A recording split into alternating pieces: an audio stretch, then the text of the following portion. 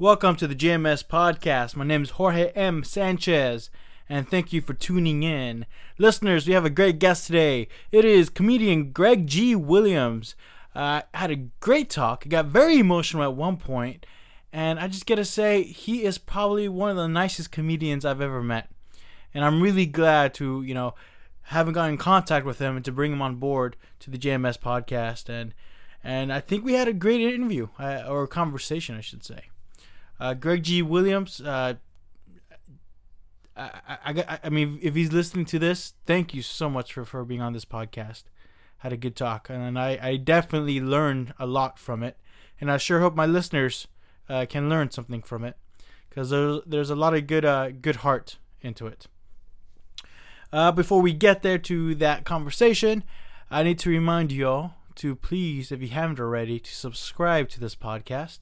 If you're listening on either iTunes, SoundCloud, or Stitcher, subscribe, will ya? Just do me the favor and just press the button already. Also, please follow the JMS Podcast on Facebook, Instagram, and Twitter. We have extra videos, we have extra footage, we have extra pictures, you name it. So it's very worthwhile for you to find this podcast on Facebook, Instagram, or Twitter. Bada beam, bada boom. All right. One more thing. That's right. Help me run this podcast still. Help me. You can help me by donating to this podcast. If you go to the jmspodcast.com website, there's a donation button. Anything helps. And you could donate two ways. You could either go to the GoFundMe page, in which you do a one-time donation. Or you could support this podcast by going to the Patreon account. Just go to Patreon, search JMS Podcast, and if you subscribe and give me a monthly donation, that'll be awesome. Because trust me, at this point, I could use all the help I can get. With the money, not only will we maintain the podcast on the internet with the hosting fees, but it is an investment to get better equipment for the guest here. Eventually I want to get a full-on band, and to get that I need to buy some equipment to get the best quality sound I can. So yes, check out JMS Podcast on GoFundMe or Patreon. Do it. Come on, what are you waiting for, huh? What do I have to do around here to get some money? Oh man. Anyway, on that note, so get ready for my conversation with Greg G. Williams.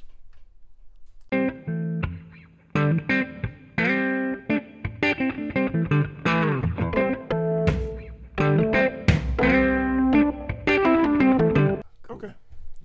But Greg Williams, happy to have you here. Thank you for having me. As I mentioned before, when you got here, I didn't realize you were coming from such a far place. Fresno, right? Fresno. And you moved there 2 years ago. Over 2.5 years ago now. Yeah, 2.5 years ago. Where did you live before? So here in San Jose. I was here in San Jose from 2011 to 14. Yeah. Okay. Yeah. How was that transition from San Jose to Fresno? Not being around the comedy rooms that I was in. There's no major comedy club there. But it didn't take me long. I found rooms and made it work. It's cheaper to live. It's cheaper to live. My rent's 3 times less what it would be here in the Bay. Yeah. Yeah. I'm always surprised when I get Fresno comics coming to my open mic. Mm-hmm. Lately, I've been having David Mezizis. I can't pronounce his last name. Yeah, I'm butchering his last name. Yeah, is that Modesto? He's Modesto. Oh, is that not the same from Fresno? That's such a stupid question. Hour and a half away. See, for me, it'd be like saying here in Fairfield. They're right. so far away. Yeah. See, for me, it's all Central Valley. Yeah. We tend to just put that all together. Put it all together. L.A., Bakersfield. Nah, they're all. Bakersfield's like an hour and a half for me. Modesto's like an hour and a half as well. Right in the middle. Yeah. So how's the comedy scene over there in Fresno? It's good. What it is like there's no comedy, there's no improv, there's no Laugh Factory, nothing like that. Punchline. But there are rooms. Everybody has a room, whether it's a restaurant, a bar. Some guys do monthlies and little concert venues. We just did a winery, that outdoor winery where Kabir Singh, he's one of the guys from the Bay. headline, and we had 500 people there, but we've had as many as 1,000 people at this show out there. So there's comedy. Okay. There's comedy. There's a room that's called Mother Mary's there in Fresno. Clovis, Fresno. It's so stupid. It's almost like Milpitas and San Jose. You're the same thing. But there's a room there that they do shows every Thursday, Friday, and Saturday. That they have a back room that holds like 40 to 50 people, and it's always packed. Talking Thursday, Friday, and Saturday. You know. How long have you been in the comedy game? Almost 10 years now. Wow. Almost 10 You're a years. veteran. Yeah, I don't know. It's funny. I'm at the weird place I'm at this weird place where I feel like a young pup still, but then to have young guys like, oh man, you know, can you give me advice? So I'm in the middle, you know, I guess. How do you feel about giving advice to young comics? I don't mind as long as they receive it. Quick story, a guy, I won't even mention his name. He's from here in the Bay. He's a guy I've been knowing since I lived here when I was in the Bay, you know, so he's talking 2011. And he was kind of just getting started with comedy then. And there's times where I've seen him do stuff and I try to give him advice and it's in one ear and out the other because he's trying to get his set better. And he's like, oh, this is the example with this guy. He's like, oh, you know, he'll work out, you know, he'll throw out some jokes. And then when it won't work, he'll say, well, I'll just try these next 5. And then these next 5. And he never builds on his original 5, you know, to even give it a chance. And I kept telling him, dude, the way you make it work, you got to bang it out. It's practice. Everything is practice. And he didn't want to listen. I got 52 different sets. Are they working? No. I'm just going to bang them out. And then now, that was like 2012 or so when I tried to give him that advice, and then we're in 2016, and he just hit me up the other day. He's like, man, you're right. I should have listened to you. I should have listened to you. Yeah. And I was like, yeah, I know you should have listened to me, but you're hard-headed. You know, there's another guy. I've seen a lot of young guys that do that. So if they are receptive, if you look at me as a vet and you want advice, then you have to take that advice. Because I've taken advice from vets. You know what I'm saying? No matter how painful it is to hear. But most of the time when vets give you advice, they're giving you advice to make you better, not to bring you down. If you hear negative advice like quit comedy or something like that, don't listen to that. But if if they say, hey, your joke's going left, I would take it right this way, then accept it. I don't get it. It's frustrating. Any advice that you were given that really resonates with you? Stand out, be different. My mentor, when I first started, he said stand out, be different, which I know that's cliche to say that, but the way my act is, nobody can really copy it. I mean, not like, I guess material-wise, because it's about me. It's not, and no knock to guys that do, I guess we can curse on this thing, right? Yeah, go for it. Fucking go for it. Pussy, you know, the typical jokes, weed, pussy, jerking off. I don't do any of that in my act. No, you'll never hear that out of my act. I don't do that. Not even when you started out? Nope. Interesting. Maybe one shit joke. One shit joke. One married. Hey, I'm sitting on the toilet, you know, hacky. My wife busting in the door type thing. I did that one time, but not the masturbation. Not even talking about marriage. I don't even go there with as far as none of that. No. Okay. No. And so when you first started doing stand-up 10 years ago, how did that come about? So I started at age 37. I'm 40. I'm going to be 47 this year. Dude, you look young. I thought you were like in 30s. Nah. No bullshit. Like I know. I get that a lot. Do you? Yeah. Do you take it like or do you take it like, oh god damn it? Like no, I don't mind. I mean, hell, it's different than somebody saying, man, you look 67. You know what I'm saying? How many people you know look way older than what they are? So I embrace it. It's one of those. I learned like in my late 20s, early 30s to start, you know, really taking care of myself. So it's not like I'm Mr. Square and don't eat junk food and stuff like that, but I try to like take care of myself as best I can, you know, work out and stuff like that. I'm in the middle, more toward the healthy side, but I do drink, I do stuff like that. But I was always a shy kid growing up, which a lot of comics are introverted, right? And are we? A lot of comics are introverted. When you're around a lot of comics, people think, you know, it's that misconception. We're all ha-ha, ba-boom, when we're off stage. Nah, most of the comics I talk to, they talk like we're talking now. You know, just conversations. What's up with family, finances.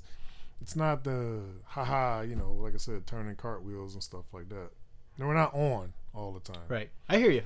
I feel when you're on stage, you put on that mask. You put on that to perform. I tell people that all the time. And for me, there's nothing much sadder when a comedian still has that mask on when he's off stage. Because you can see it right through it. You can see like, okay, this guy... You're trying too hard.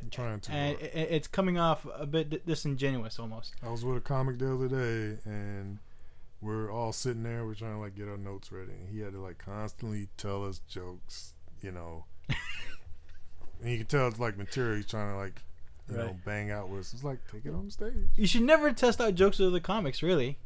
If you got a premise, you're like, hey, dude, I want to try this. But if you're just like talking in conversation and you go, 2 cats walked in a bar, that way, no, that doesn't work. But if you say, hey, dude, I got this premise, and you say it, and then we go, okay, well, try this and go left and whatever, then I don't mind that. But when you step up there and try to work material on me, that's the sign of a rookie comic to me. Yeah.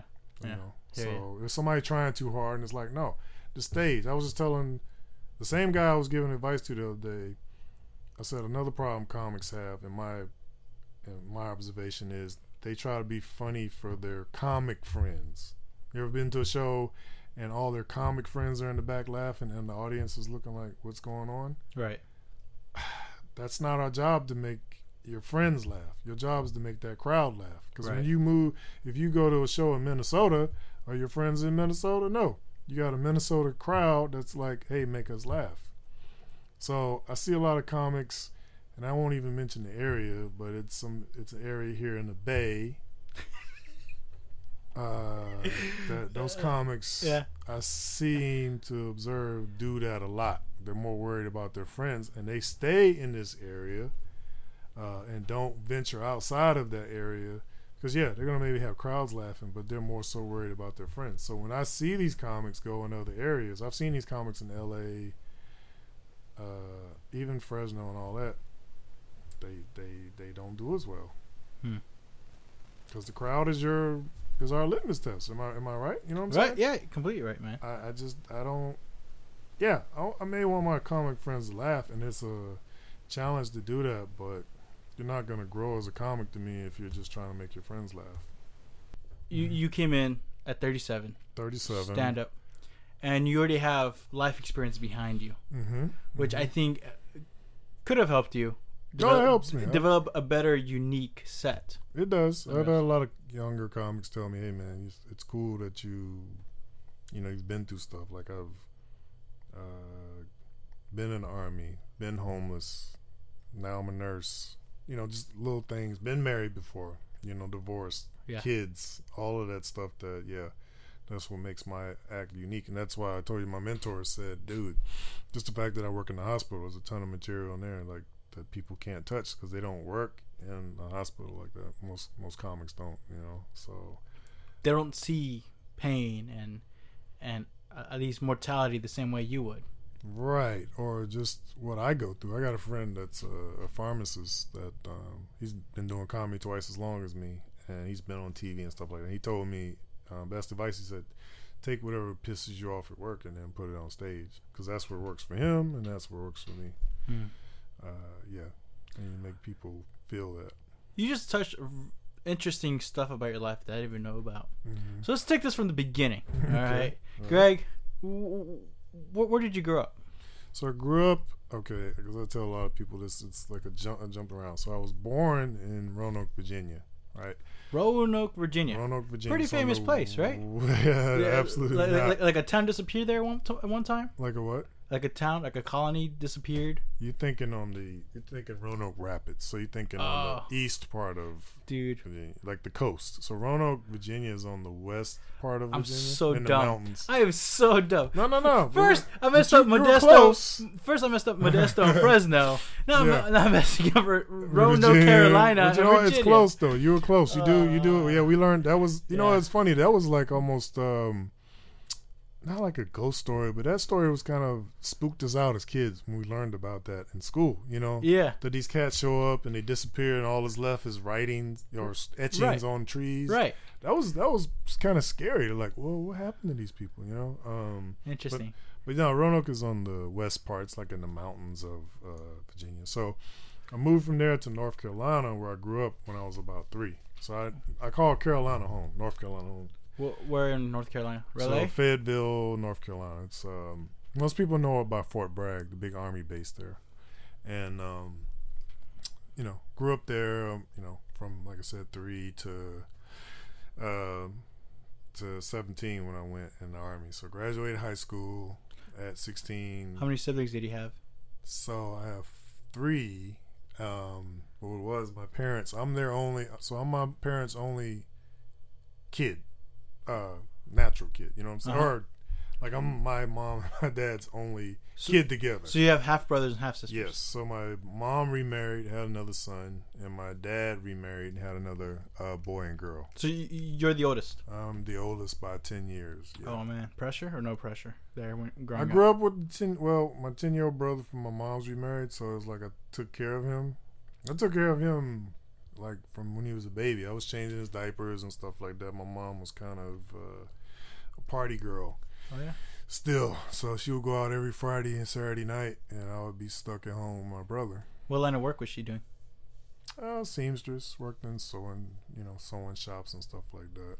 Okay. So and on the weekends, she would party it up? She would party it up, and I'd be stuck in the house with my brother. That must have annoyed you. Yeah, I was kid. I mean, it's my brother. I loved him, but I'm gonna be changing shitty diapers at freaking 2 a.m. So yeah. But already at a young age, you had a sense of how to take care of someone. Yeah, I was. It made me a natural. I always liked kids. Like growing up, I knew that some way I would work with kids, so it translated to the job I do now as a nurse. But yeah, it was one of those. I just always was kind of natural with kids, and just like playing with kids. Okay. Yeah. And how about your father? What line of work was he in? So my dad was in the Army, got out of Vietnam, and joined a fertilizing company where they, sold bags of, fertilizer and all kind of landscaping products. And so he ended up retiring after 40 some years with that company as a supervisor. So it seems that you're coming from a blue collar background. Yeah. And from a young age, was there already a sense of performance in you? Like you wanted? Oh no, that's what I said. Super introverted, super shy. I was like super self-conscious because I was super skinny. Had these big. I wear glasses, but I have contacts on now, of course. But I wear big, thick prescription, skinny, unsure of myself. Teeth were jacked up. So you can imagine a kid like that just. I just stayed in the shell, so I was very, very self-conscious and just, the shy kid in the corner. How was your school experience? School was okay. I mean, it becomes all about, girls and all that, so girls didn't come near me. Like I always tell people this and they don't believe me. I had one girlfriend ever in high school. So you're talking from, as a kid, or whatever, elementary or whatever, to high school. I had one girlfriend in high school for 2 weeks where I think she just took pity on me. And all we did was hold hands going from class to class. And then after 2 weeks, she's like, I'm over it. Oh, no. Yeah, girls weren't paying attention to me back then. Not even close. All right. And then after high school, you decided to go to the Army? Yeah, so I graduated at 16 and then... well, you graduated pretty early. Yeah, I didn't want to go to college right away. Especially with black families. A lot of the generations before I didn't go to college, so it was like try for college. I wasn't ready. I just knew mentally I wasn't ready. So, I waited about a year. I was working in a little grocery store as a bag boy, and then decided to sign up for the Army because one of my best friends, we were supposed to go in under the buddy program. So what you would do with the buddy program, you go in and you both will always for the rest of your careers go to the same bases, no matter whatever different jobs you have. And he chickened out, and then I went in. Oh no! He chickened out. I went in. Then the fool went in 6 months later. I was so pissed off, Wait, did he chicken out? Like he chickened out basic or before basic? Before. He didn't even sign up. Oh. So when it came down to the last day of signing, I'm like, okay, let's do it. And he's like, I don't know, man. And he backed out. He waited 6 months. And I planned it so that when I went to basic training, it would be summertime or spring going into summer, right? And then by the time that fool went in, it was wintertime. And he ended up in Fort Drum, New York. So, New York's freezing. So you're out there on the ground, in basic, you're always outside, training, for 2 months. And so, I planned it. I was like, if I'm going to train, I'm going to do it in the spring/summer where it's warm. I'm not going to be laying outside on some cold-ass ground, 0-degree weather. So that's what his ass gets, Where do you train at? So I trained in South Carolina at Fort Jackson. That's where I did basic. And then I did AIT. AIT is Advanced Individual Training. That's where you go learn your job. So if you're going to be whatever, nurse, whatever, medic. So I was a communications guy. So I worked with radios and basically my job was like when we went in the field and set up field operations. So you run wires and telephone lines and set up radios. Oh, man. So I was a communications guy. So you must have been hauling quite a bit of equipment with you. A lot of equipment. And then we had to do what's called bird dogging wire. So like now, everything's cell phones and, stuff like that. And then we had radios then, but for one, like we set up a base camp. There's like the headquarters and then like, half a mile, whatever, down the road, there's another tent, another mile tent this way. We had to literally take a big spool of wire and run it from place to place. Oh, man. In the woods.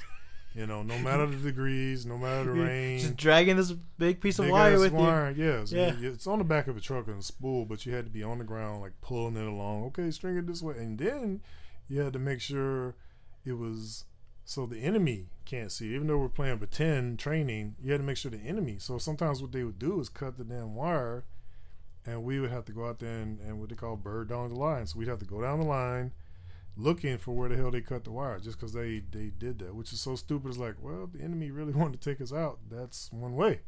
Just let's cut this wire, and they can't talk. Mm-hmm. So set up radios and stuff like that. So that's what I did. And then right before I got out so I went in from 88 to 92. Right before I got out, like the last 2 years, they came out with an actual like cell phone. It was big. It's a big ass phone, but it was like a cell phone that you could just talk to, whatever. And your time in the Army, you weren't actually ever shipped out? Came close. So when they had the first, I guess Desert Storm was the first one. Right. Bill Clinton was in. They the Gulf War, yeah. The Gulf War. So we did everything. We were on a plane, literally about to fly in the air, and they stopped us and said, "We don't need you." Yeah, it was like a 1 week war. They took out the Iraqi army pretty fast. 100 days, yeah, and so. I want to go there, but the way they stretched the last one, it's like, really, dude, you have to stretch it out that far. But came close. So was it cried, and you had to write a what do you call it, like a will and testament and all this stuff, and you had to write a letter. How was that transition, going from Roanoke, Virginia, to now being in the Army?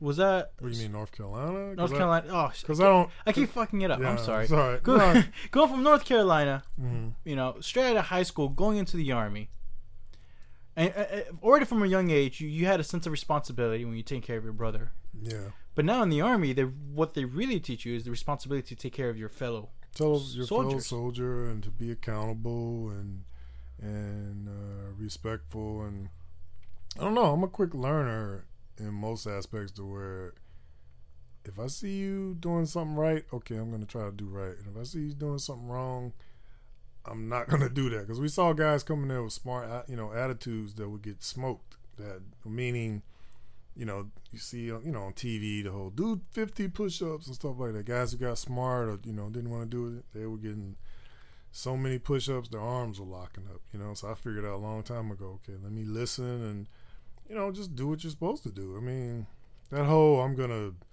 buck the system stuff, that don't work in the Army. They can do whatever they want to. If a guy tells you, "Hey, I need you to dig a hole right here in the middle of the street," then you're supposed to do it.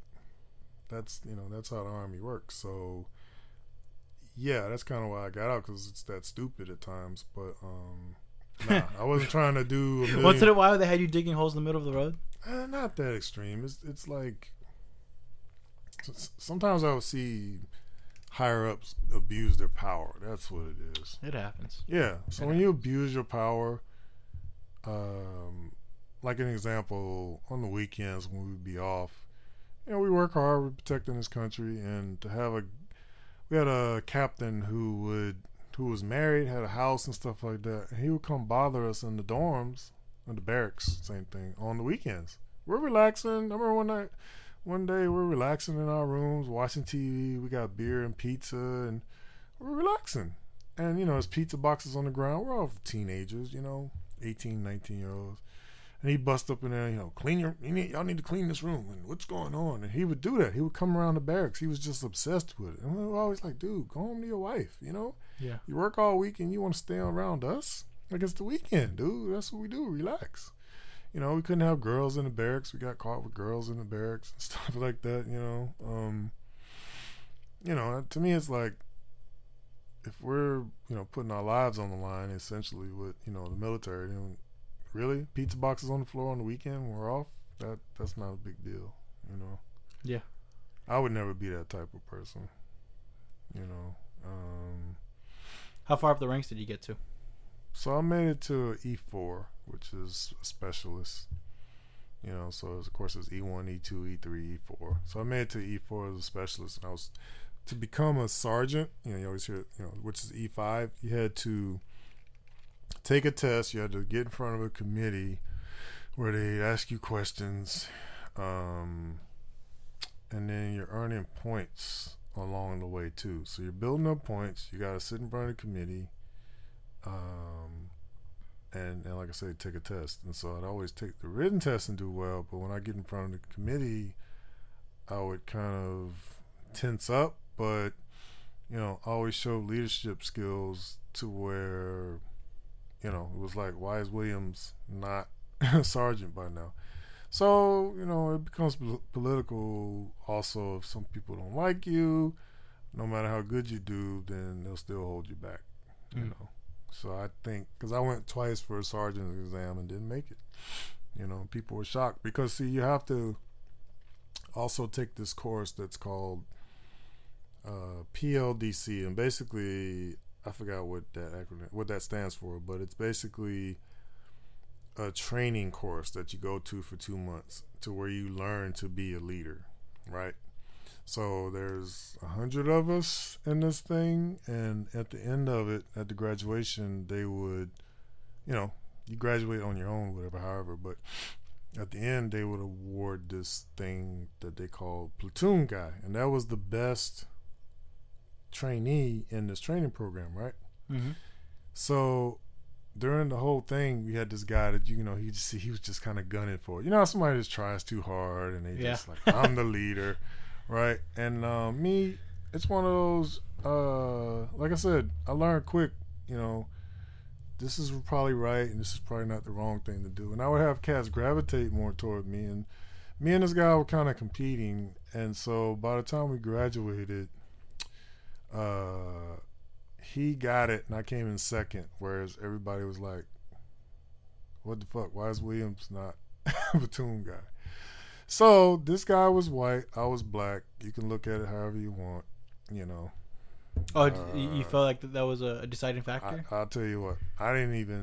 Of course I looked at that, and this is a mixture of, white, black, Latino in this thing. If you got, because it was 100 of us in this thing, and then each grouping had 30 guys in each, 30 some guys. If you got all this, me and this guy going against each other, and the other 28 saying, why is Williams not platoon guy instead of this guy, then, what's the difference? What stands out? Yeah. So it's one of those, I just kind of look at it like, yeah, that should have been me, but I didn't sweat over it or fuss over it. When I went back to my unit, the sergeant major, so I don't know if for people who don't really know how the military works, the sergeant major is kind of like, if you work for a grocery store and you got a manager, then you got a district manager that's over all these grocery stores, 5 or 10 grocery stores. So I would go see the sergeant major, And I went and sat with him, and he heard about everything and went, and he was like, you know, basically, dude, I followed your progress, and he said, you should have fucking got platoon guy. He said, you blew this guy away without being a kiss ass, and he said, I just want to, you know, he said, this may not mean a hill of beans to you, but you're my platoon guy. And, you know, that made it, because it wasn't like he got money or anything like that, but it was a cool trophy and a plaque that they gave out that I thought I was going to get. Yeah. I didn't get. So. But it looked like your fellow men recognized you and your leadership. Yeah, they did. And that almost means more. But do you feel like there's a bit of disillusionment after that event? What do you mean? In a sense, like, oh well, this guy who obviously does not deserve it gets it. So it's like your efforts or this is no longer about merit anymore. It's like you mentioned before. Now it becomes political. Well, you know, it's just kind of life. Life ain't fair, you know. Yeah, I was pissed off behind it, you know, to where I worked my ass off to get it, but I just couldn't dwell on it, you know, like it would have been a cool thing to have, but it's one of those. I look at it with that guy, you know, the way he really kind of kissed butt or he overdid it. He's gonna be like that his whole career. If you're not a natural leader, then you're not gonna get respect from your guys. So respect, and I tell this to people, kids that I mentor. I'd rather be respected than liked. Any day, I'd rather people respect me than like you, because they can like you, but they're gonna say, "Oh man, Jorge, you know, I like him. He's a nice guy, but he's a shitty worker or whatever." You know what I'm saying? Or he's shitty in geography, obviously. Right. Whereas, okay, I don't like this guy, but you know what? I want to work with him because he's a great worker, and I can't fuck with him. Right. That's how I see it, you know, with that. So, you know, those guys respected me to where, you know, they kind of liked him, but they didn't respect him because they saw how he was. Right. You know? But yeah. I hear you, man. So then, how soon after did you got out of the Army? So I did 5 years, so 88 to 92. And I know when people look at it like, well, that's not really 5 years, but it is, because I started at the beginning of 88 and got out like toward the end of 92. So that's technically, you know, like, all right, 5 years. So I got out in 92. I was married then. I met my then wife when I was, I guess, 19. You know, young, but I was pretty sure I wanted to be married. I know that sounds funny, but we got married, and I had to go right to Korea. So we had just got married, and like a couple months later, I had to go to doggone Korea for a year. And you can't take your wife with you. Korea is what they call a hardship tour, because it's only a year, and it's in a country, Korea, where you can't take your wife unless you're an officer. Okay.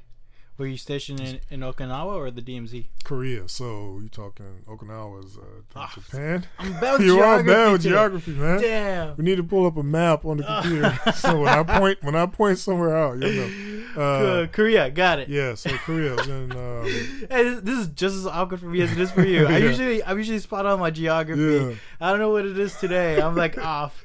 But anyway, you're stationed in Korea. Stationed in Korea for a year, and then married, and it was tough because my wife at the time then she is 3 years older than me. It was just tough, and distance, man. Distance, yeah, and she was crying all the time, and this is when, and we had to limit our phone calls because a freaking 20-minute phone call from Korea would end up being like over $100. Holy shit. Yeah, so sometimes she would call me and we talk for hours. Hours and a freaking phone bill. And, this is when she called, we had to put it on a card. I had to look up end of the month some phone bill, $600.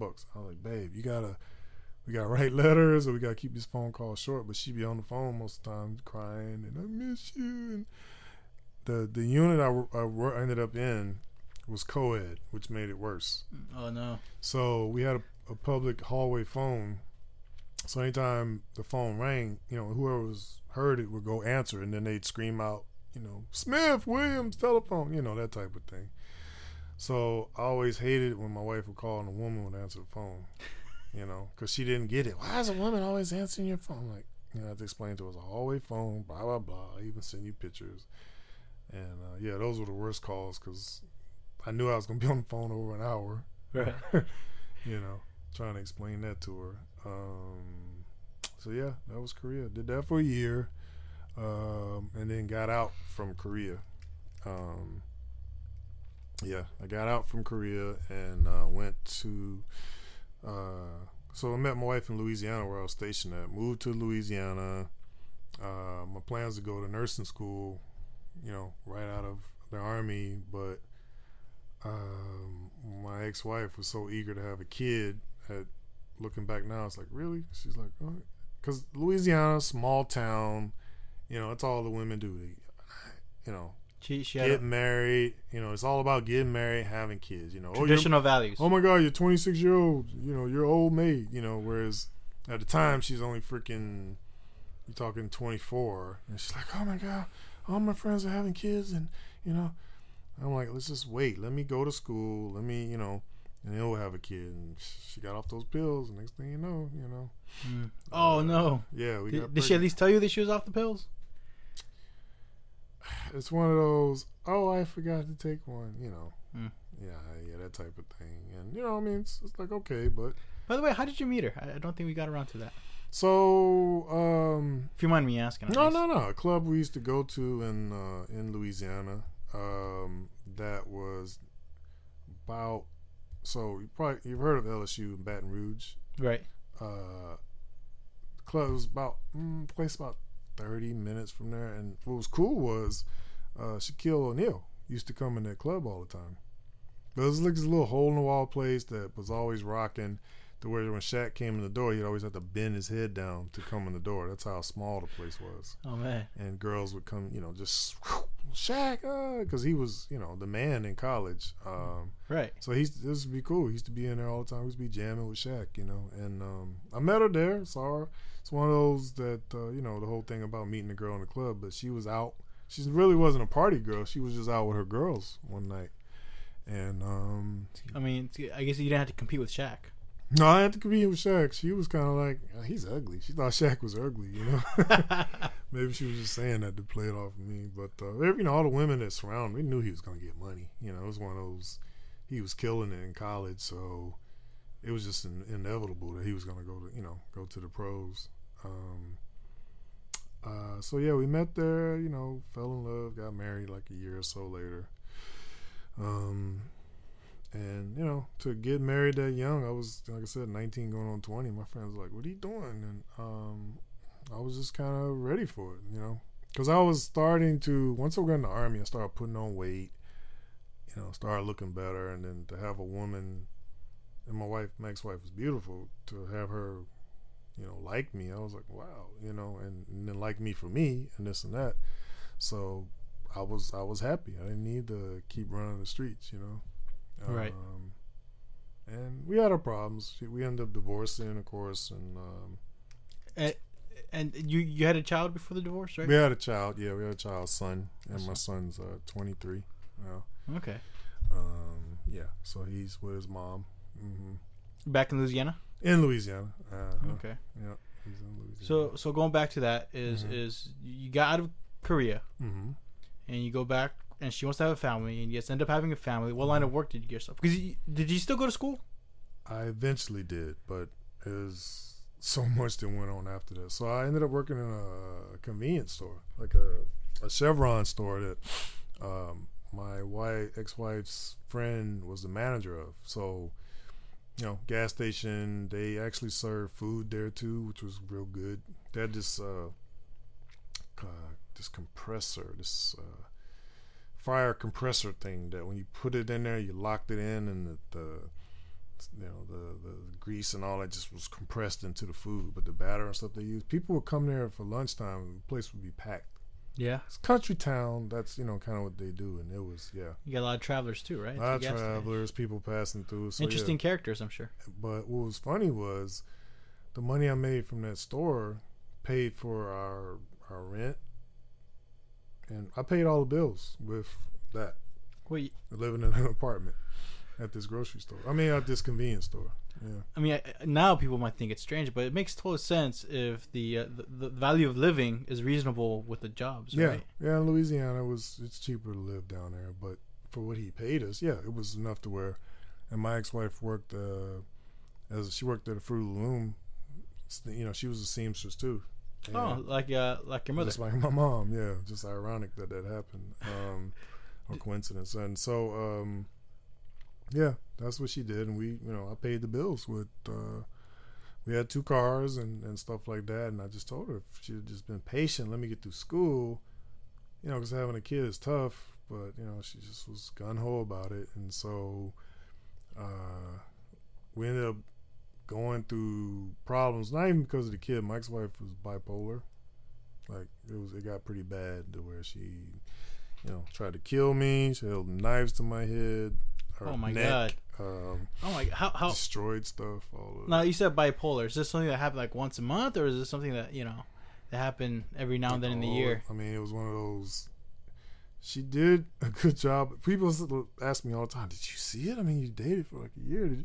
It just kind of progressively got worse. And then you're talking, this is, early 90s, and we're young. They learn about bipolar. Like now everything you see is bipolar and DID. And, it's more right. prevalent now. Where back then, at that age, I didn't know really, but, it got pretty bad with her. You just assumed that the other person had temper. Just crazy. You know how I used to call her, she's just crazy. She just snaps like that. Because she would. She'd be the nicest person one day, and the next day, she got a knife up to your neck. Yeah, knife to my throat. She threw hot boiling water on me. She would, I ended up learning, like, don't stand near her in the kitchen. So there came a point where you're like, all right, this needs to stop. I had to go. Yeah, it came down to a point where I ended up wanting us to move to North Carolina so I could work for my best friend and then go to school. She didn't want me to. I went and checked on the job. When I came home, she had destroyed everything of mine in the house. Like, threw away clothes, smashed TVs, radios, threw away. My grandfather was the first black cop in the state of Virginia. Mm-hmm. The first. Mm. So it's all white guys, and they're like, okay, we're going to experiment or whatever, or make black people happy, and we're going to bring in a cop. My grandfather was the first one.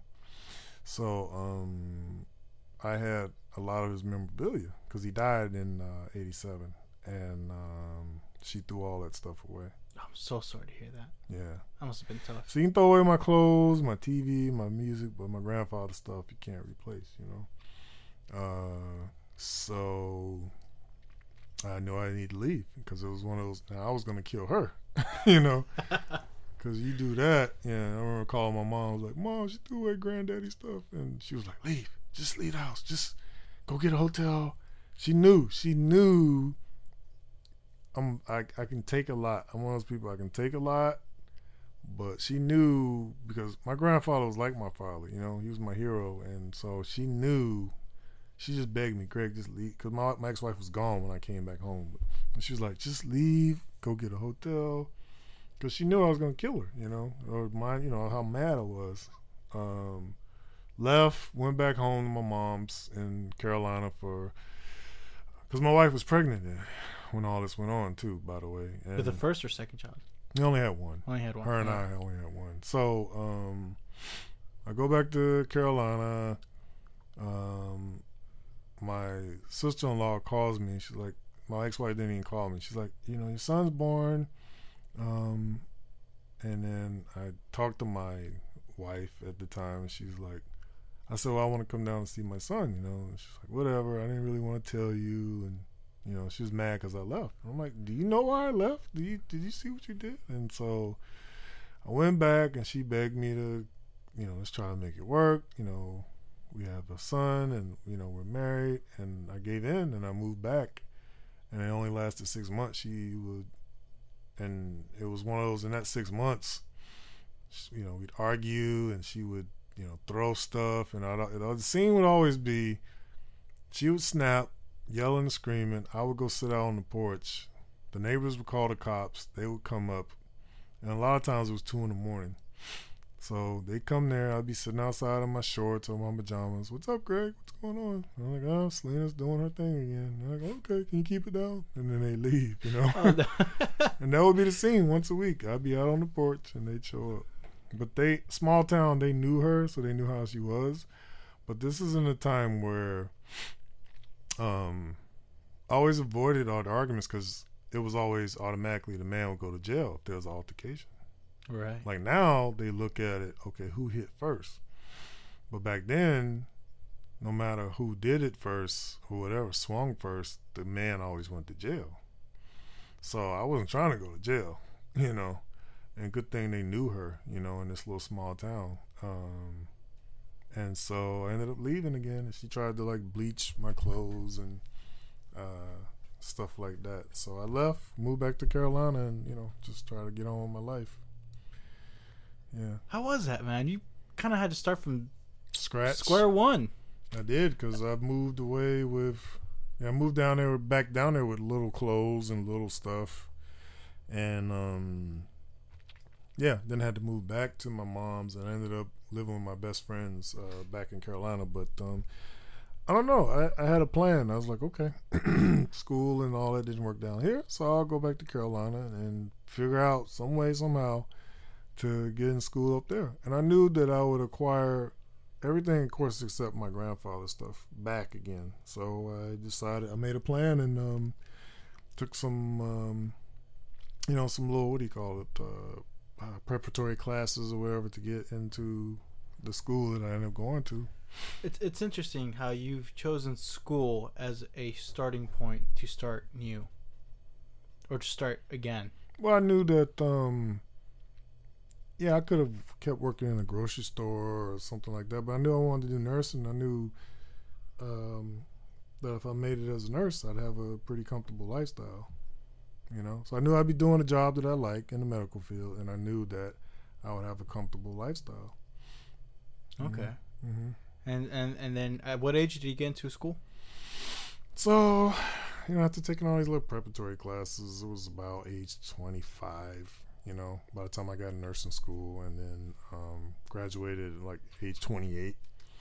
It's one of those, if I had went into nursing school straight out of high school, I probably would have been a nurse since 19, Yeah. Instead, because I got an associate's, so I kind of look back now like, dumbass, I should have just went straight to nursing school, could have had a, different life, but I wouldn't have my son, but, so I didn't graduate till age 28 and, found the job that I wanted, because I got hired, because I'm a NICU nurse, A what nurse? NICU nurse, so neonatal ICU. So I work with premature babies. Fascinating. Okay. And so our last 6-7 months of school, they recommended that we start applying for jobs, and it's huge pressure to not even to graduate, even though 6 months out. I mean, come on, if you're not ready to graduate by that time, you just don't need to be in school. So I got hired you're talking January, and we were graduating in that May. So I got hired 5 months before I even graduated. So I was the first one in my class to get hired for the NICU because they were starting a new grad program. And got hired for that, graduated, passed my boards, and then I started work like in July, of 1998. Yeah. That's pretty interesting field there. Yeah, it is. It's especially when someone's born, it's delicate. Life is delicate. Very delicate. And not even more when they're born prematurely. Mm-hmm. It's quite a bit of responsibility. How did you handle it? It's people ask us, or people say all the time, I couldn't work with these kids because I would just be crying and just a mess and all that, but we're a necessary evil, which we're not doing evil, we're doing good, but that's the term everybody uses. Like, we have to be strong in this job to make sure these kids survive. You know what I'm saying? Like, I think the evil possibly they're referring to is to be desensitized, to be a sense of like, okay, to be just gotta sick. move on. Yeah. I gotta do what I gotta do. Right. And at times we might seem callous, to the outsider, but we have to do that, and we care. I mean, if we didn't care, we didn't work as hard. Right. I mean, like my friend, one of my best friends, he's a paramedic from Italy. He's here. He's trying to get into be a doctor here, but there's times where I was like, oh my god, like I would not do the stuff that he does, and he does it like. Let's do it. Like science, you right. know? Let me pick a leg off the ground or whatever. Yeah, I couldn't. Now, see, I couldn't do that. I couldn't just... I heard about the other day of some motorcycle accident. The guy's leg is over here and his arm's over there, and they had to pick all that up and put it on the ground. I couldn't do that. Right. I would freak the hell out. But same thing how people feel with my job. There's a lot of nurses that can't... oh, no, NICU, I can never do that. But, nah, I've been at it 18 years, and it's been overly rewarding. Overly rewarding to where, when you see more good than bad. So when you see these kids, born early or go through problems and they, you see them go home to their family, that's their reward. Well, prove me if I'm wrong, but a common reason why there's premature birth is because of drug use. Not true. It does happen because of that. What happens is a mom who's doing not weed, but say meth or cocaine or crack, even crack, which is funny. Like crack is not even the drug now.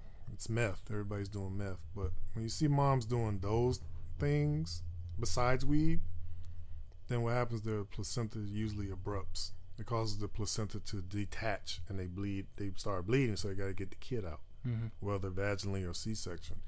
So you see it with that, but actually no, like, you see a lot of moms who they had their birth plan that, I'm going to have this big fat baby. The body just does what it wants to do, and everything just starts opening up, and that kid comes out. Really? Mm-hmm. So it's really more of a mystery then, of why a baby will be premature. Yeah, somewhat. I mean, it's just kind of the body saying, I don't want to hold on to it no more.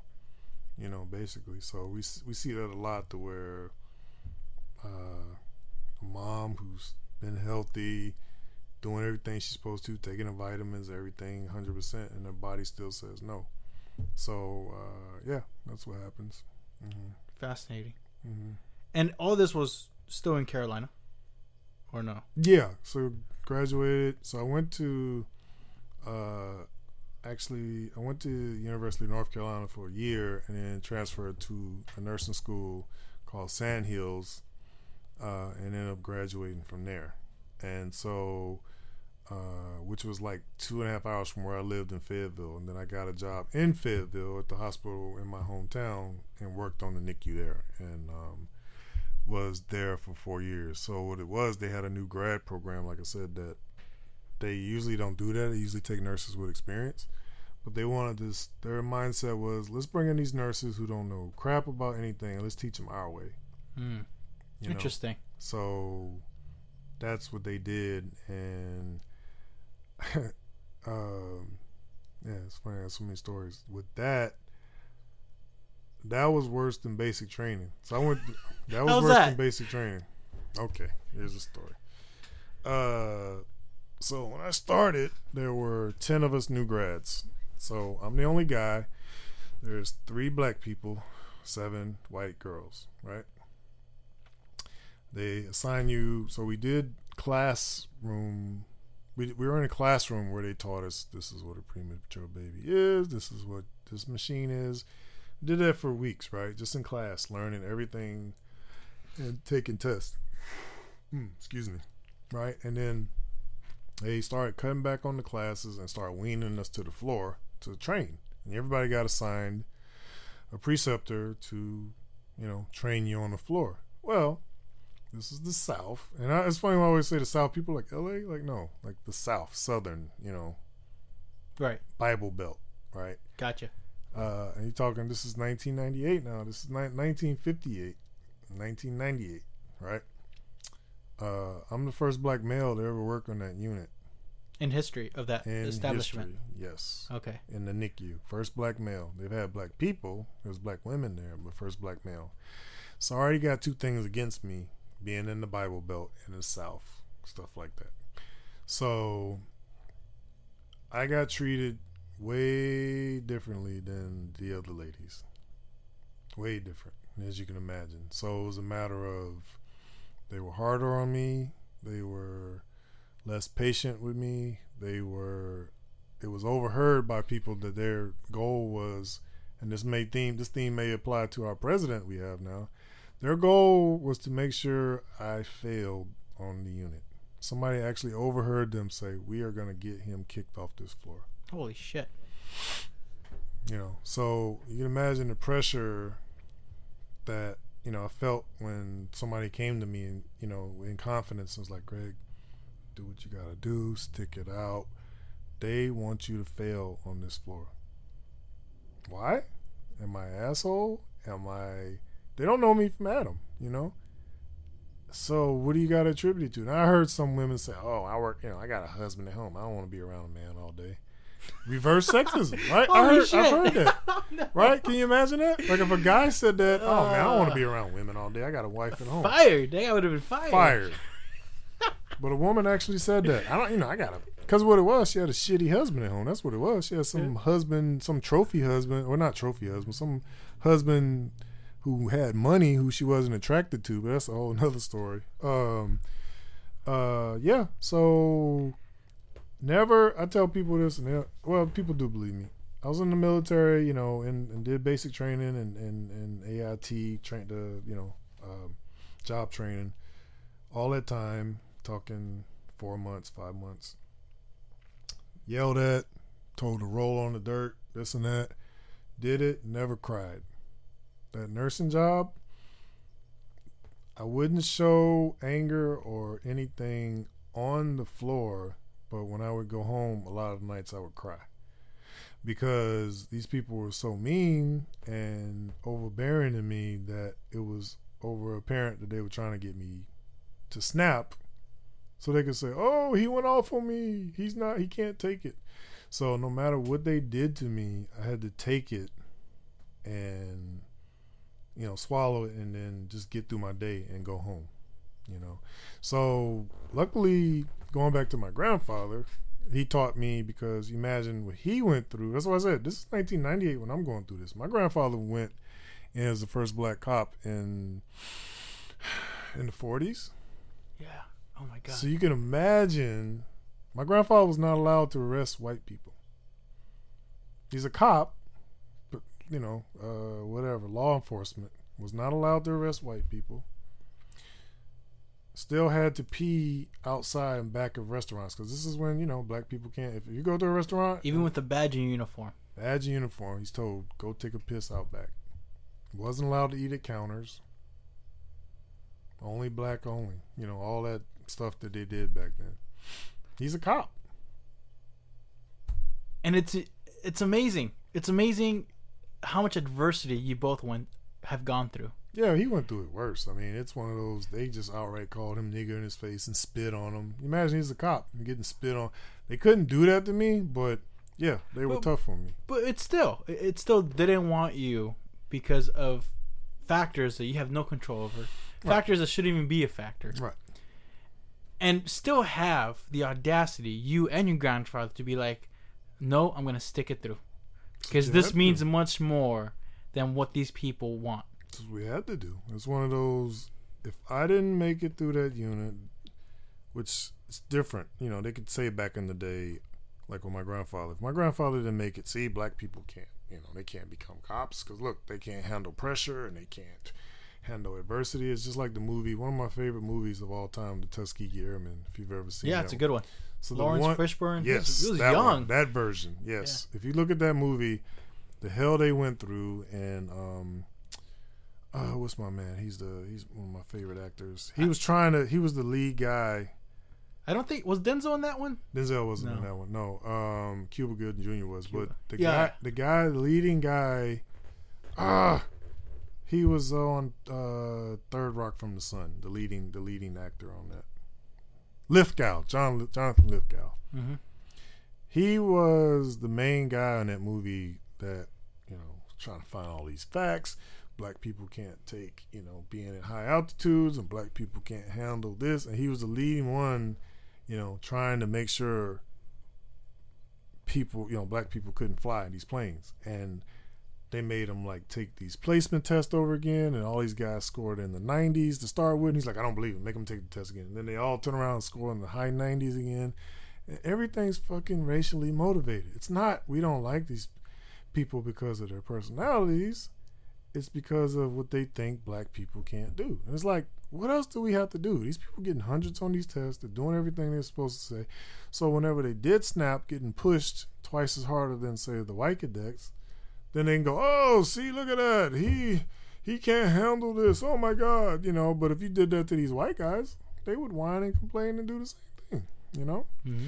So luckily, my grandfather, you got to think about it. My grandfather taught me all this stuff. He didn't really teach me. It was just a matter of, he used to just tell me these stories. So it wasn't like, hey, grandson, you know, the white man's going to do this and this and that. He would just tell me stories about his life, and I would just soak it in like a sponge. And I was young enough, you talking 6, 7 years old, to go, wow, granddaddy, you went through that? Like, you were really strong. You know what I'm saying? So the way he taught me that stuff, I guess he was doing it in a backhanded way to be prepared for life. So that always resonated with me, whereas, like I said, this is 1998 when I started in this nursing unit. And, you know, things were different. You know, they couldn't call me nigger. They couldn't spit on me. But they could do everything up to a line to get me, you know, kicked out of that unit or whatever, frustrate me. And I'll give you an example. So this one nurse, she's trying to show me how to draw up a med, right? I got the syringe. She's like, every time she would try to show me meds, say if me and you walk over and I go, hey, Ori, okay, I need you to draw up this med. Let me take your pen. This is your med. Okay, I need you to pull it up to this amount, you know, to this line. And then we're going to give that to the baby. And I want to look at it, you know, see if it's 0.3. And you're over there pulling it up and you know, you tap it. And say, oh, yeah, look. Yeah, there's your 0.3.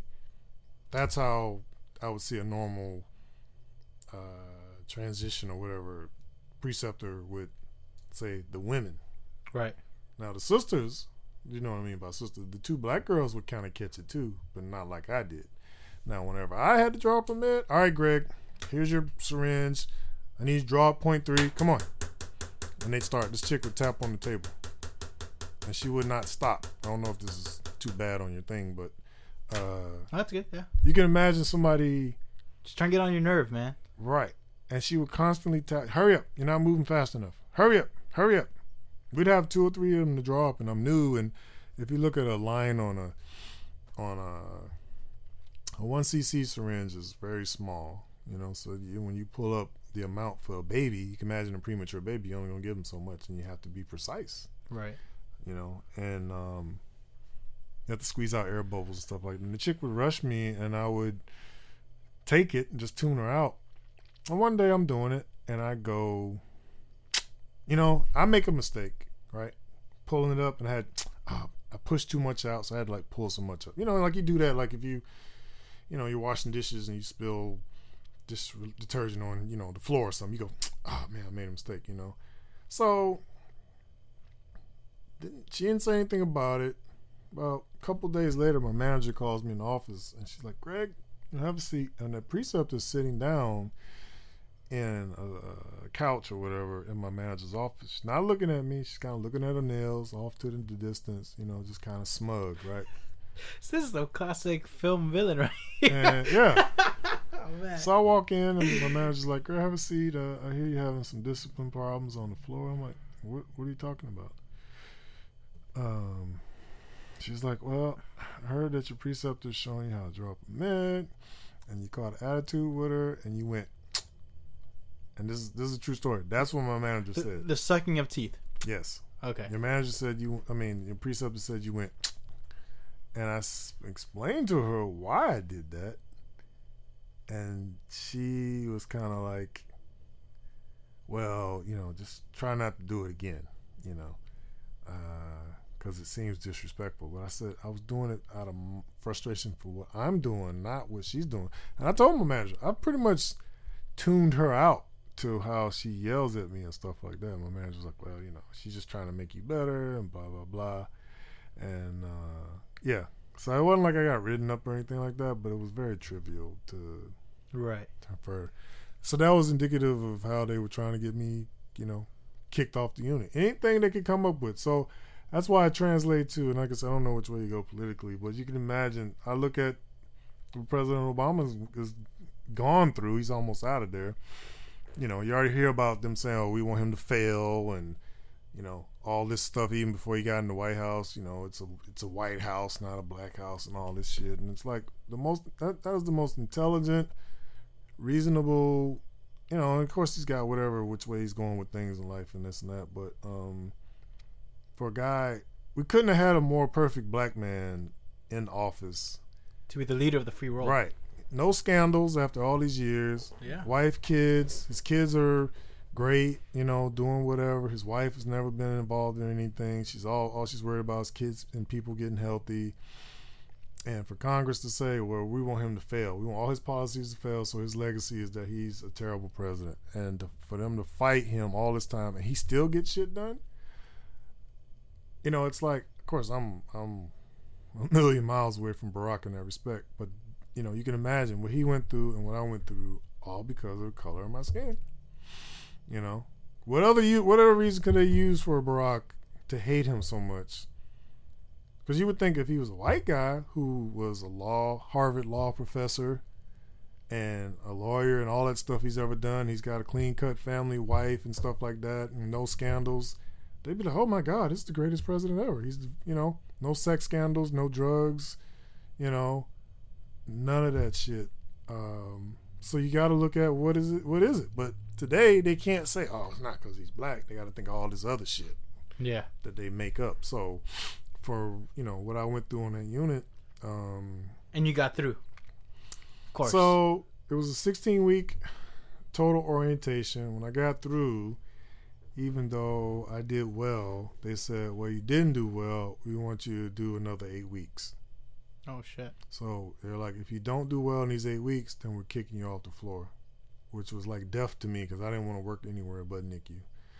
They were going to kick me up to peds or maybe to an adult floor, which I probably wouldn't be a nurse today if I had to do that. So I went another 8 weeks, and they made it harder because they would give me unreasonable assignments they would normally not give anybody. Yeah, like, per case an example is I'd have 4 kids, and some babies had ostomies. Like you see somebody with a ostomy bag, a shit bag. Shit bag, yeah. So we had babies that had, they needed, some kind of intestinal surgery and they'd have these bags. Well, when an adult, they're not like, they're less likely to like knock it off or just, like a baby, he's uncontrollable. He's knocking these bags off and moving. These babies would knock these bags off all the time. And every time you're every couple hours having to put a new bag on. Well, they gave me an assignment one time where I had 2 babies with ostomy and I had 2 other babies I had to take care of. That's an impossible assignment for one person. And, to do that, and then I have to get somebody to help me because you got to hold the baby down because no baby's just going to lay still, no little couple months old baby, because he's going to have his hands swatting in there. And they would give me attitude. And I just can't believe you're moving so slow. Blah, blah, blah. Why are these other kids not fed? And it's like, well, that's in my mind, I'm like, well, this is medicine. This is no, there's no exact science. You can't say, okay, I'm going to, I don't know, like build this car in 5.2 seconds, whatever, it's not precise like that.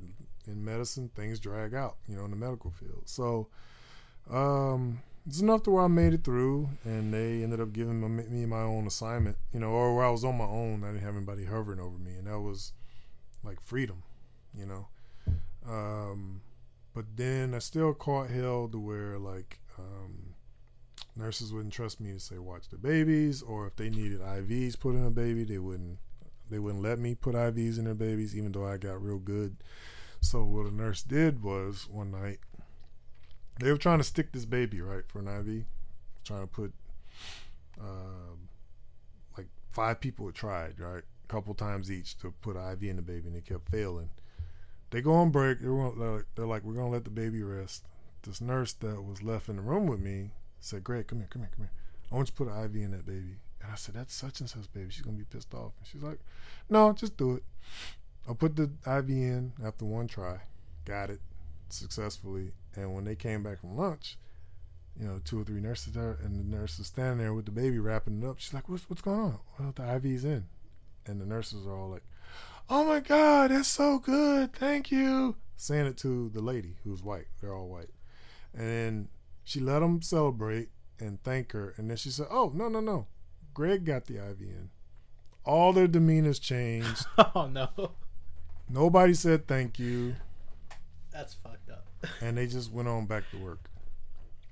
So I ended up staying on this unit for 4 years. And going back to what I said earlier, you might not like me, but you're going to have to respect me, right? So I stuck it out, did a pretty good job at nursing. And then I decided, I want to move to Atlanta just to, see new aspects of life, nursing life. And check out new waters. Yeah. And so, I told my manager I was, leaving.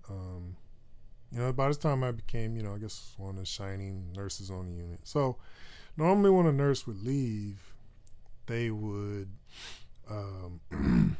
in the small break room, bring in cake, ice cream, a little card. Hey, take care, when a nurse left. And we had a conference room, big old conference room next to the break room that we did our training in. So that held 40 people or something, maybe more. Well, my last day at work, coming to work, there's no cake or nothing in the... Because you kind of see the stuff when the nurses come in. Because when we come in for our shift, everybody's kind of bringing stuff. They're not really hiding it. They're like, oh, we got your cake and ice cream. What will you do tonight? And I didn't see any of that. No cake, no ice cream. Nobody had things in their hands. And I was like... And by this time, I'm cool with everybody on the unit. Like, people had to... It was one of those... I became undeniable, and people just gave in. Like, you could almost see the tide turn. It was like, fuck it. We just... we like this guy now. He ain't going nowhere. Right. We can't, And so, yeah, I got to where... It's funny. The same nurses that gave me shit ended up becoming some of my best friends, where they would tell me personal shit, and they would call me at home, and we'd hang out. It's so funny how they just turned like that once they got to know me. Right. But that's the problem. They got to know you for who you are. Right. But that's the problem. When I came in the unit, I don't judge you because you're white. You know what I'm saying? Because I don't know you. I come in there, hey, how you doing? I'm going to give you a chance. So what happened was, one of the nurses, she called me to the side. She's like, Greg, I really want to talk to you. This is one of my good friends. She's like, I want to talk to you. I know you're leaving. Come on, I'm going to go in the conference room. Right? I want to talk. We have privacy in there. And I walk in the conference room, and the lights come on. Surprise! There are probably 60 people in there. Day shift people who are off. My managers, doctors. They brought their family members. They had the room decked out, decorated, catered food, the whole works, to where they had never did anything like that for people. And they had all these big gifts wrapped up. They know I love jazz, so I got this huge jazz painting, this big clock. I got this big jazz man that dances. I got 10 gifts. We're not talking cheap shit, you know. And a card full of money. And I really think that was a we're sorry for how we treated you party. Dude, sorry, I'm crying a bit. It's all right, man. When I talk about it's funny, I almost teared up myself. Dude, it's more. I mean, you're interpreting. I don't know. It's amazing because they know the hardship that you had to go through, mm-hmm. and for them to acknowledge and say he's leaving, mm-hmm. and really look back at how important you were mm-hmm. to their establishment. Mm-hmm. I think that's in some way fucking beautiful what they did. As fucked up shit they did to you. Yeah. Giving you a send off like that kind of comes full circle a bit. It did, and a lot of those people, I'm still cool with today. Through Facebook, we keep up with each other. And people that were there that were that sorry, weren't. I don't mean to cry in front of you, man. Hey, you know what? That's natural, dude. I cried. No, that's not. I'm the last person gonna worry about that. And there are people who watched it, who knew they were doing wrong, but they didn't want to go against their friends, to be out, to be made outcast, that were really apologizing after the fact. Like, Greg, we saw what you were going through, and to this day, people are like, yeah, Greg caught hell on this unit. People that weren't in that little, those little cliques that were trying to get me, out of there. So yeah, that was the reward. I mean, I cried too that day, like when they had the party, and to see, because that was unprecedented. They usually, whoever's working at night is gonna send you off with the cake and ice cream, but for day shift, night shift, and them to bring their kids and husbands or people I've met, and the doctors there, and my manager, and this room is packed. It's like a real party, like a party that should be away from the hospital. For them to do that, let me know that I had earned their respect, and I guess they liked me along the way. You know what I'm saying? So I don't know. It's tough to. I guess that's just a philosophy I have in life, that I'm going to be undeniable. You're not going to, just because you don't like me, you're not going to stop me from what I want to do. Same way I look at comedy. You're not going to stop me from what I want to do, Yeah. Okay, first thing that comes up to my mind now is, because by then you move on to Atlanta. At some point, you come back here to California, or not come back, but you come to California for work, Yeah. I assume. Yeah, I lived 10 years in Atlanta. I worked in a hospital there the whole 10 years, and then on the side, I worked at other hospitals. I wanted to just build experience. Did you start comedy in Atlanta or here? In Atlanta. So you're talking 2007. So what motive? Because it doesn't seem like performing was ever part of your early 20s or mid 30s. So what happened? I love comedy. It was one of those, me and my best friend from when we were kids. We loved Richard Pryor, and we used to laugh. The whole thing, you get your mom's records and you laugh when they're not at home, and because there's cursing and all that. And I love comedy so much, and going to shows in Atlanta, and around age 35, 36, I felt this need to be creative. Right? I had this bug, so I took a Spanish class. That didn't satisfy it. I did like Spanish 1, and the instructor would always get mad at me because, excuse me, this is basic Spanish, right? You're supposed to not know shit. But everybody came in there and kind of knew a little bit and this and that. But he would give me hell, excuse me, because I couldn't roll my R's and all that shit. And it's Spanish 1, dude. I'm not supposed to know anything. Help me. And so I dropped out of that. I picked up the guitar for a little bit. Started taking guitar lessons. That didn't do it. Mm-hmm. And then hey man, I can't believe you jazz guitar. Did you try to do jazz guitar? That's tough. I did acoustic. So I still doubt. I have it. It's funny. It's in my garage. It's in my storage. But I play the drums. But I've always played them my whole life. My dad always kept a set in his basement. But then a comedy club. I saw this advertisement for this comedy club in Atlanta. It's called the Funny Farm. Sorry. That you probably heard of the comedy club, the Laughing Skull. That's a pretty popular club. It is a pretty popular club across the country. They win awards and stuff like that. Well, the owner of the Laughing Skull, his first club was called the Funny Farm, and they had a comedy class. There are a lot of clubs that have comedy classes, and it was one of those, you want to be funny, try this out, blah blah blah, and the light bulb went off.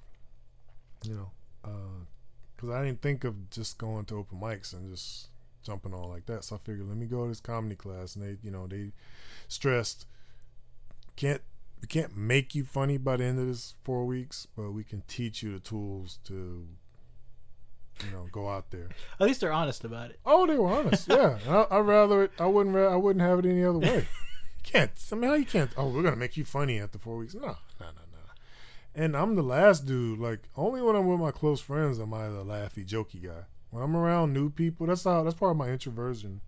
When I'm around new people or at work, it's only select people now that I clown with and joke with.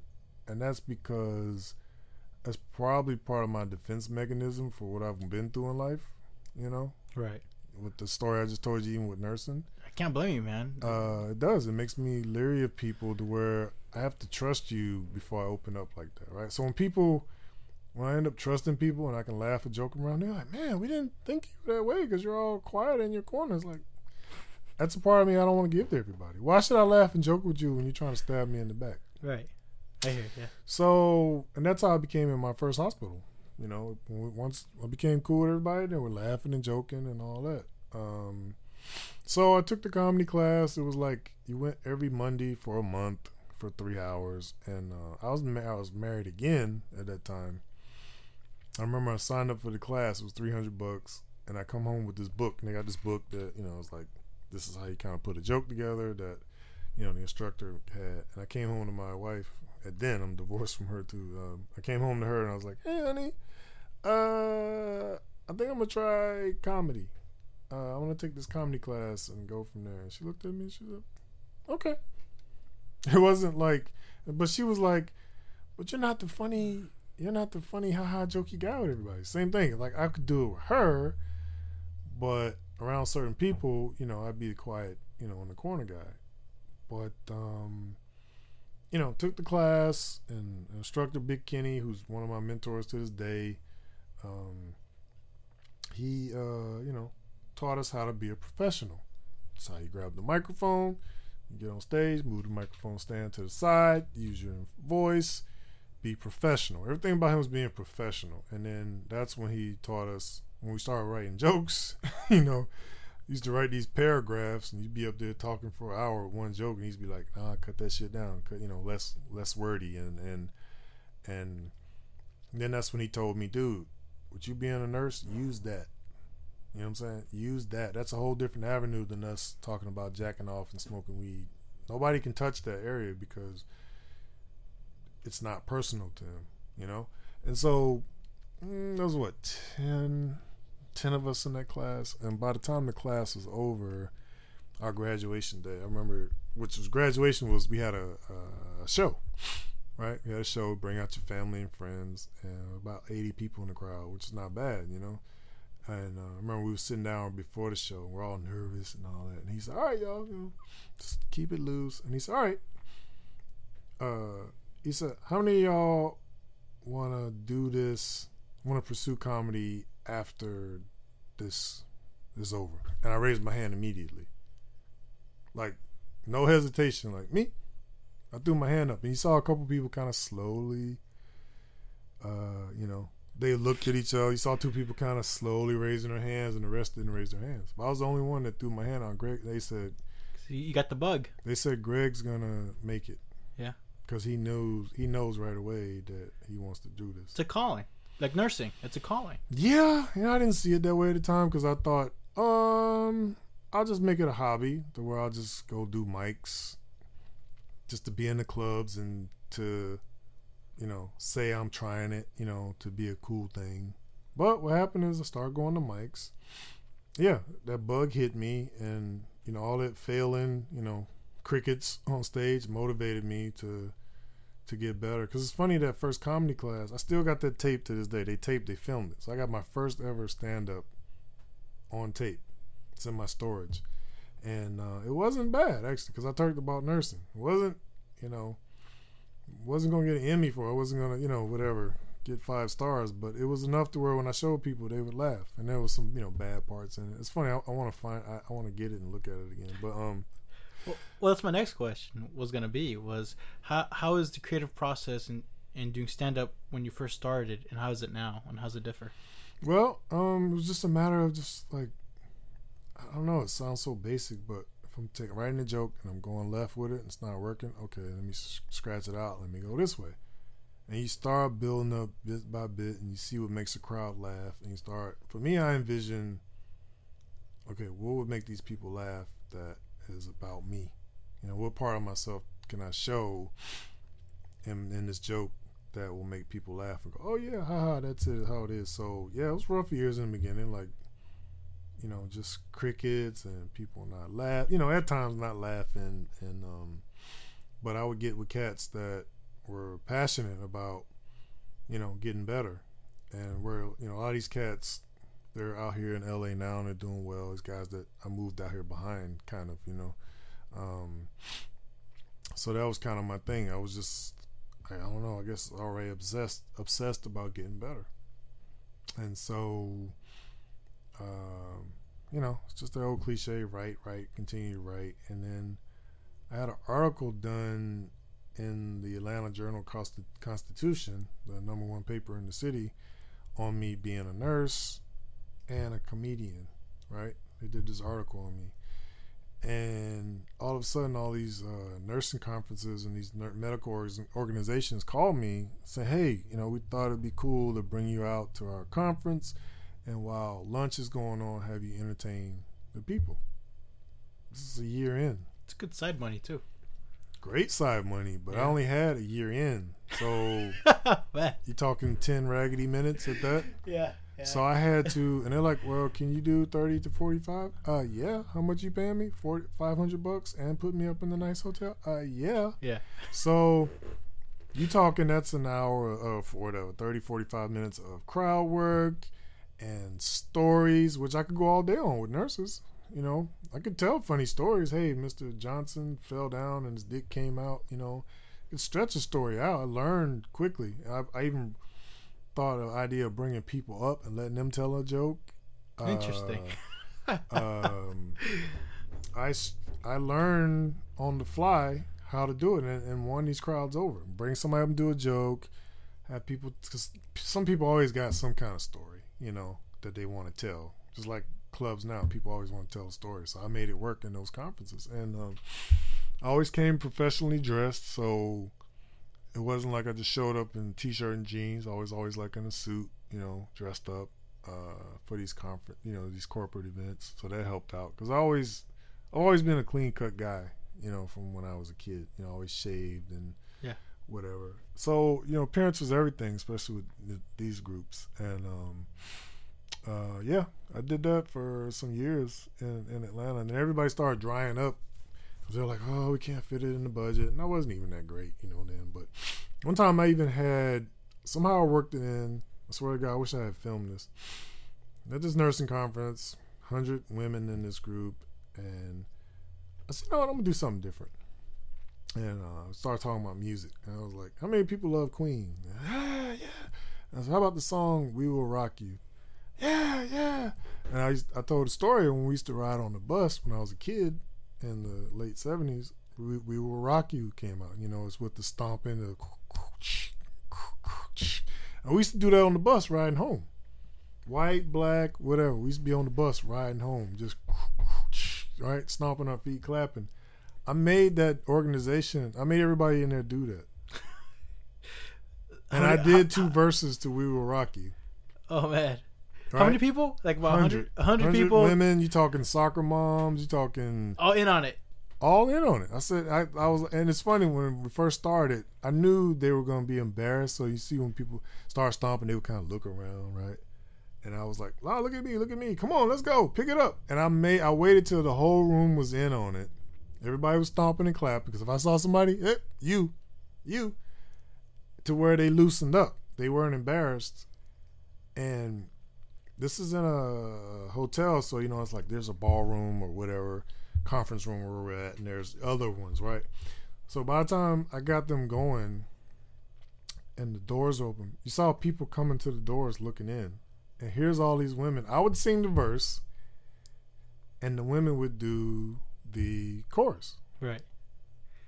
So I'd be like, say whatever. Buddy, you're a young boy. Right. And then at the end, they would be like, and I'd be like, hit it, girls. We will. Right. They were doing that. And I had them going for like 2 verses on that.